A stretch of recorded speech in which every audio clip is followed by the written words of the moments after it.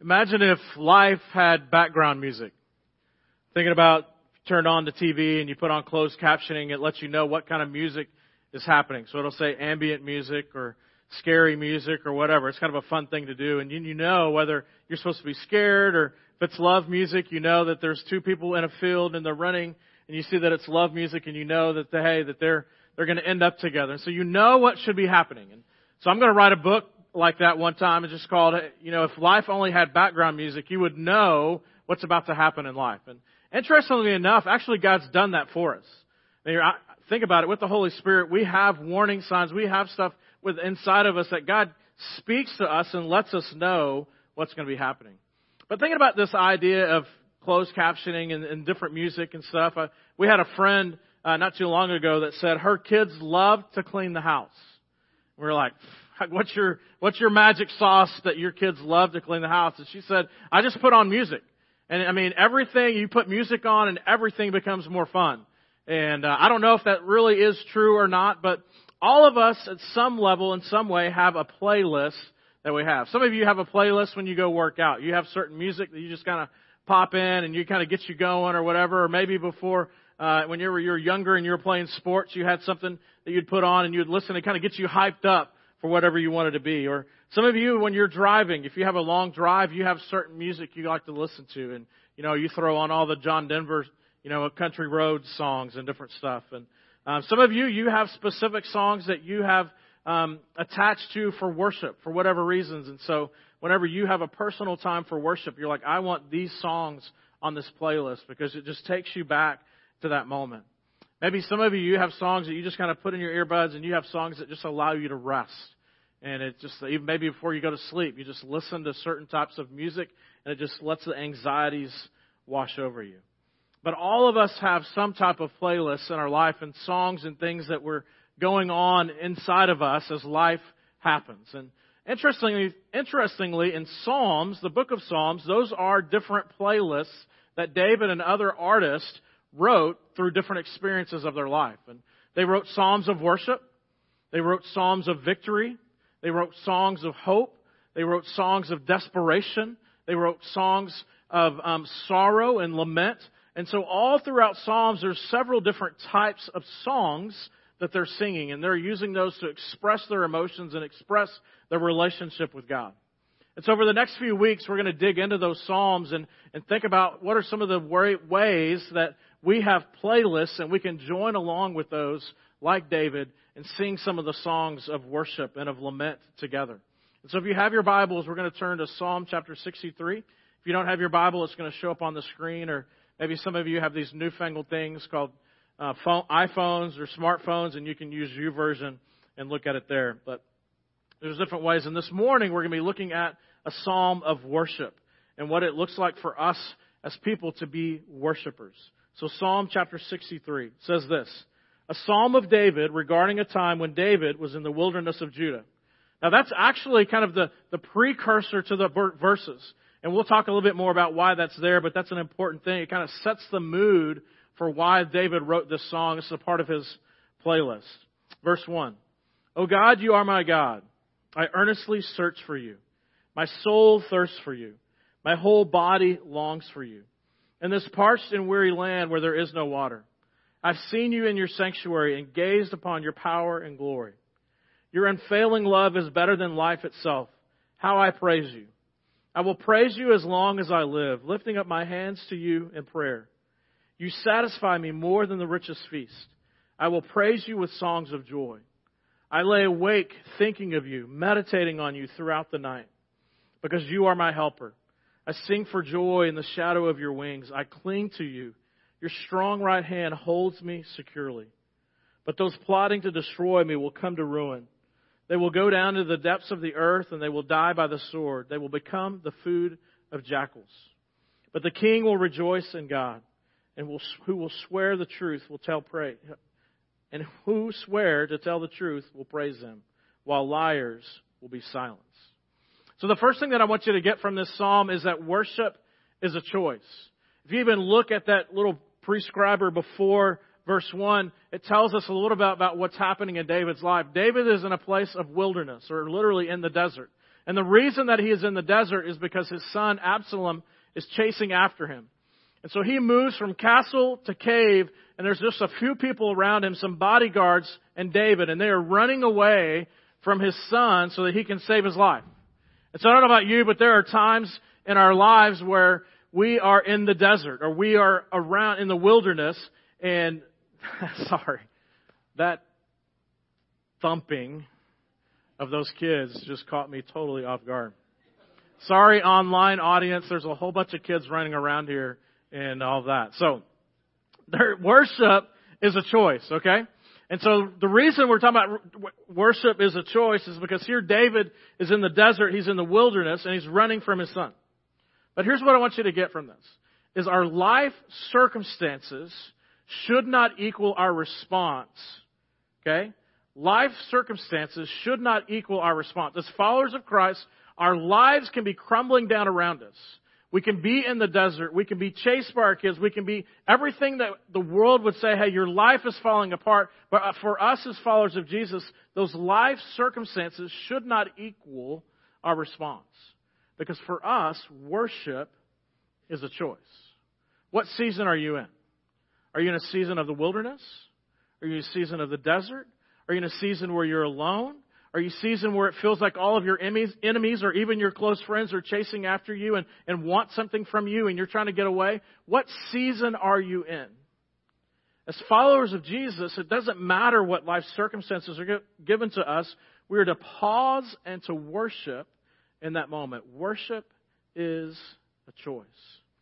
The second thing that I want you to get is this, is that worship, true, authentic worship, quenches our spiritual thirst. Look at verse 1. It talks about this idea of I thirst for you, and it is quenching my thirst. And this idea in this passage, there's a word there called soul.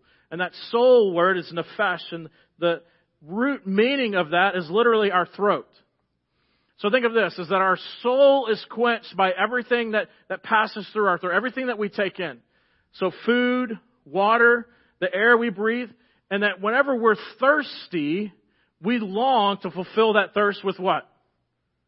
Something to drink, right?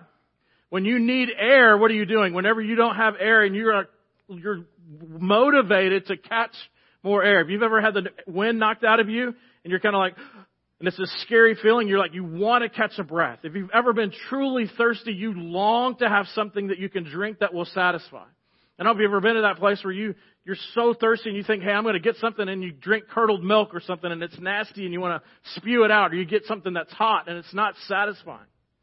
Here, this is what the word is talking about, is that when I am in the wilderness, when I'm in a dry place and I thirst for you, my soul literally longs for you. It's a motivation for us. That you are motivated to be fulfilled by air. You're motivated to have something to drink. You are motivated because you need some food. And it motivates you and it quenches the thirst that truly satisfies. And that the only thing that satisfies our spiritual thirst is God Himself. But here's the interesting thing, is that we have a tendency to be motivated to pursue other things to fulfill that thirst. So how do we do that? We look for satisfaction. We want to be satisfied, and so we look for different ways to be satisfied. You look at your checking account. You look at your Facebook account. You look at different things and you think, what is going to bring satisfaction to me? You buy a new vehicle, or you buy a new house, or you buy some new clothes, and you're doing something because you're trying to fill this void, the world's trinkets, to feel that you can be satisfied in that moment. And if you've done it, the longer we live, the more we do it. The more opportunities we've had to do it, and we try to do something that will bring satisfaction to us, and immediately we realize that it doesn't fulfill us. It's a world's trinket, and it never fully satisfies. Another way that we try to fulfill that thirst that motivates us is that we pursue security. That you want something to feel like that the ground that I live on is solid ground. And so you're always looking for more money. You're always looking for more things, that whatever it is for you that provides security. And so you're motivated by it and you're looking for it. Another thing that we thirst for is the significance. That you think, hey, that I need to be raised up so that when people look at me, that I'm a person of significance. And so we see this obviously quite a bit in social media, where people raise themselves up and show their filtered life of who they are so that they will be a person of significance. So they can get enough likes and enough followers and enough friends, and therefore their significance to themselves is raised up. But one of the things we know is as we pursue those things, those are little trinkets that never fully satisfy, and that the only thing that satisfies us fully is the person of Jesus Christ. That in that moment when we are longing for something deep within our soul, that the only thing that satisfies is Jesus himself. Think about David. David has moved from castle to cave. Do you think that that's what he dreamed about? That here's the king, the wealthiest person in the world at the time, and he is running from his own son and has moved from a castle to a cave. The situation that you're currently in, is it the situation that you've dreamed of? Maybe not. Probably not. Where do you thirst? What does the motivation for what you're looking for come from?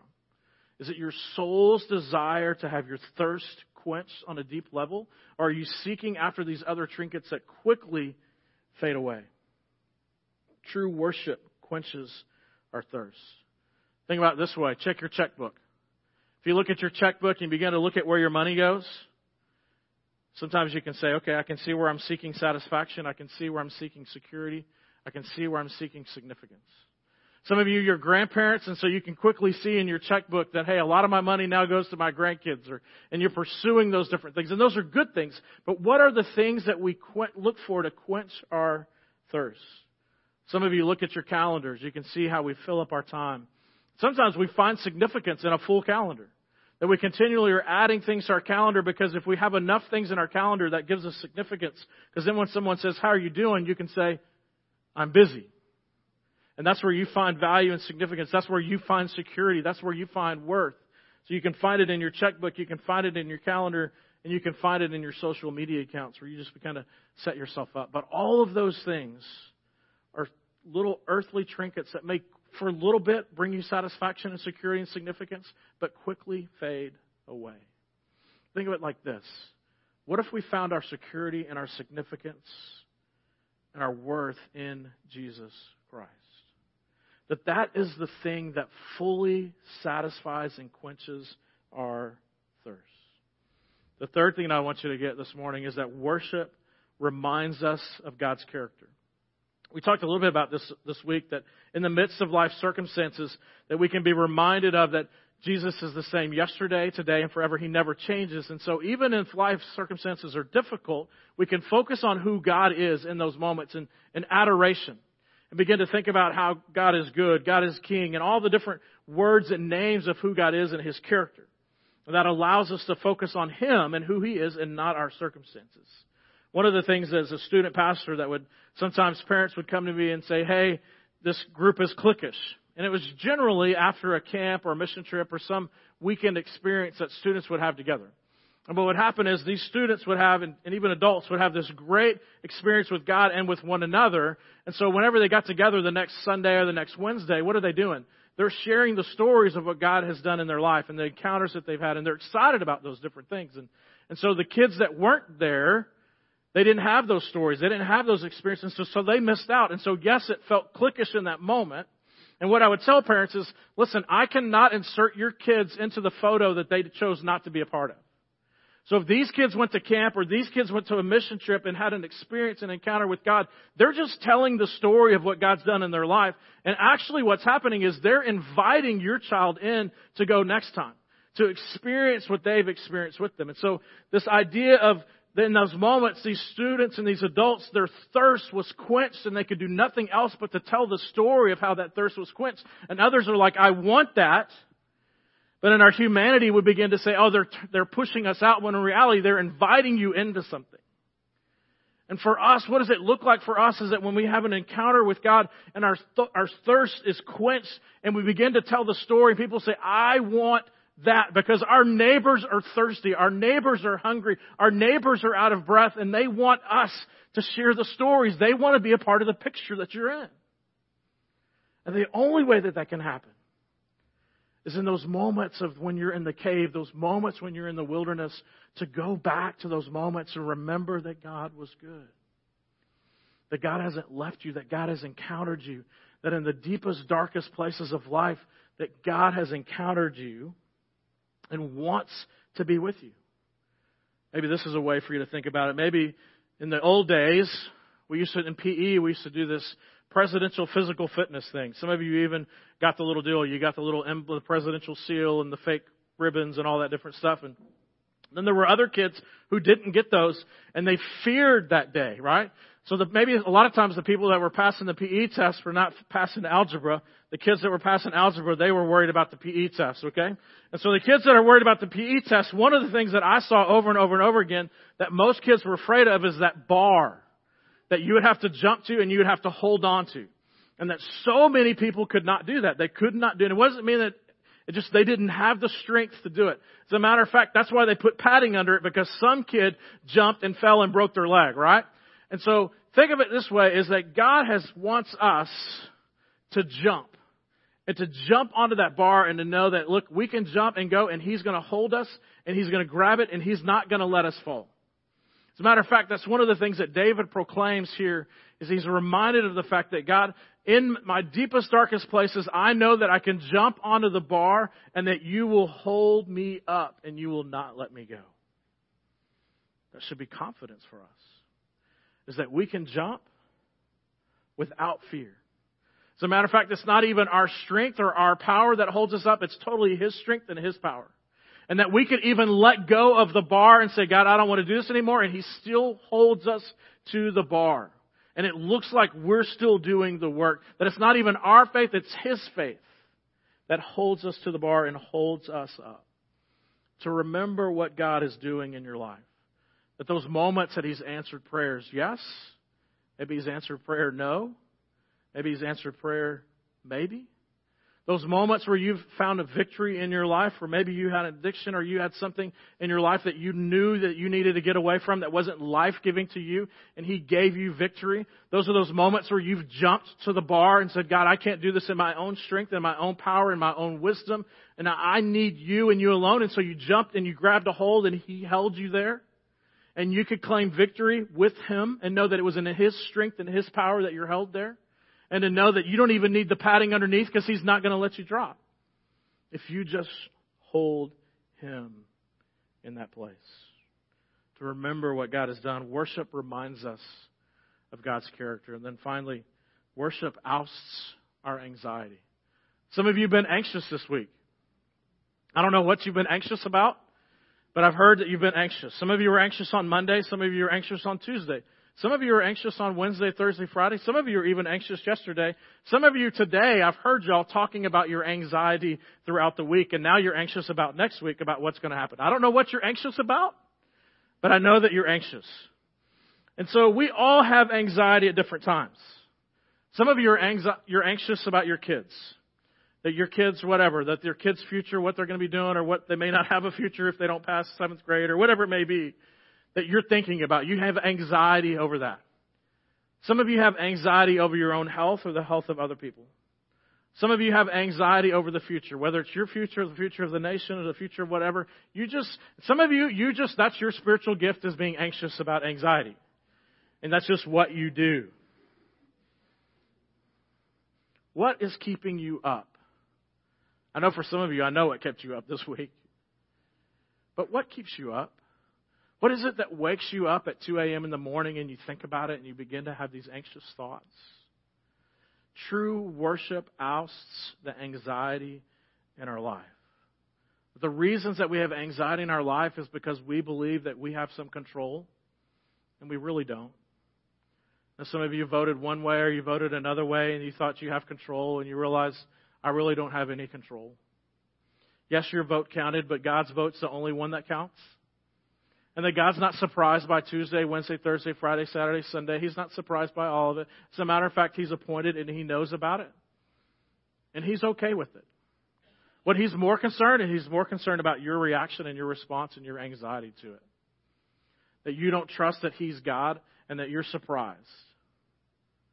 Whether you lived in America or you lived in Zimbabwe, whatever, God is in control and He's not confined by the boundaries of the United States.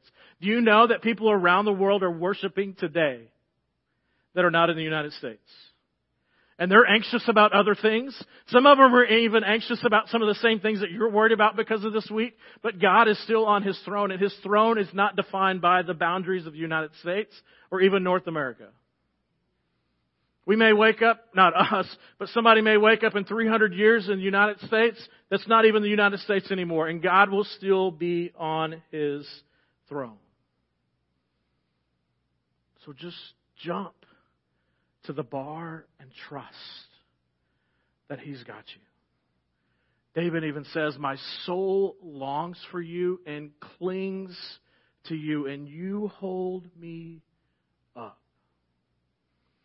One of the reasons I believe that God moves us from our castles to our caves is because it strips us of all the things that give us significance, all the things that give us security, all those things that we think bring worth and value to our life, that He strips us from those things so that we can maybe adore Him for the first time in a long time instead of adoring ourselves. That maybe we can truly worship Him for who He is, and that realize that, God, I do not have control. You totally have control. And so we have to leap and grab onto the bar and let Him hold onto us. And it's in those moments in the cave where everything else is stripped away that the lies begin to prop up. I'm not good enough. I don't have enough money. I'm not smart enough. All the different things that are inside of you that the deceiver has told you that you've bought, the lies that you've bought into and you hold on to, that it's in those places where you're stripped away that those things prop up. But it's also the place that the truth can begin to get in, and God can say, I'm a healer. God can say, hey, I am your right hand. God can say, hey, I am the great I am. I am. And He begins to just tell you truth after truth after truth, because the lies pop up, and like great fertilizer, the truth begins to begin to weed those things out. And the truth begins to marinate in your soul. And so that in those cave moments when you have nothing else but God, that you can lean in and He can tell you and remind you of the fact that I am worthy of worship. And your life circumstances should not determine your response to who I am. That the I am that is in the cave with you is also in the castle. The problem is we have too many trinkets in the castle that we forget that He's the I am. That we begin to think that we're God and that we have control. Allow God's truth to sink in. Worship, true, authentic worship, oust the anxiety of our soul. And in those moments when you're in the cave, maybe, just maybe, you can remember that God cares for you. As 2 Peter tells us, that you can cast your cares upon me because I am God and I care about you and I receive them. True worship ousts our anxiety. One last thing I want to share with you this morning is, hey, we raise our hands. You've seen people, if you've been around here, some people, if you're Baptist or Methodist or Lutheran or something like that, maybe you haven't been in a situation where people are raising their hands in worship and you're like, what in the world is happening? And so I want to just kind of put you at ease. Some of you go to football games, and when somebody scores a touchdown, what do? Woo! With unabashed enthusiasm, you're like, yes, we scored a touchdown. Sometimes you're surprised. So you're like, woohoo, we finally scored, whatever it is. And so you're like, yes, whenever someone wins, you're like, yes. The same is true here, is that our posture talks about our worship. And so this morning, as you think about it, as you see people every once in a while raising their hands, it's one, a symbol of victory. And it's also a symbol of surrender. Whenever you've been taken captive, what do they say? They tell you, put your hands up, you surrender. So this morning, as you think about hands up and hands raised, these are two symbols that even for us as followers of Jesus, the way that we have victory is because we've had to surrender first. And when we surrender, we find victory. Because again, it's not in our own strength, it's not in our own wisdom, it's not even in our own faith. We just jump for the bar to hopefully hold on. And God says, I will cling to you and I will hold you up. And in that moment, you will have confidence that I am God and I am strong enough and can hold you up. True worship ousts anxiety. True worship has nothing to do with our circumstances. It has everything to do with who God is in the cave as He is in the castle. Let's pray together.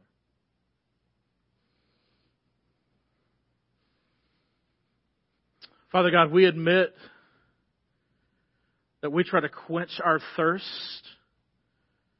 for significance and security and worth and value in so many other places other than you. And that we do not find satisfaction in those other things like we find satisfaction in you.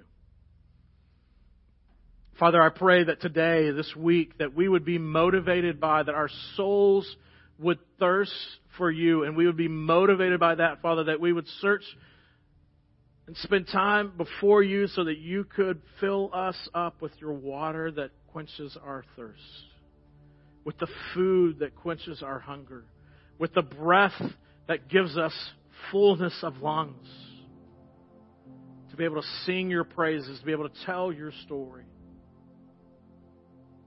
Father, I pray for some of us that maybe we're in a cave, in a desert, in a wilderness right now in our own seasons of life. I pray that we would find even the motivation to worship you. And that in that we would begin to see that you are God, that you love us. You haven't changed. Your location hasn't changed from castle to cave. Ours have, and you are with us in both places. That, Father, that maybe, just maybe, the reason we're in the cave, that we need to be in the cave so we can focus on you. Father, may our playlist this week, may it be one of worship. May it be one of proclaiming who you are and telling the story of how you've impacted our life. It's in your Son's name that we pray.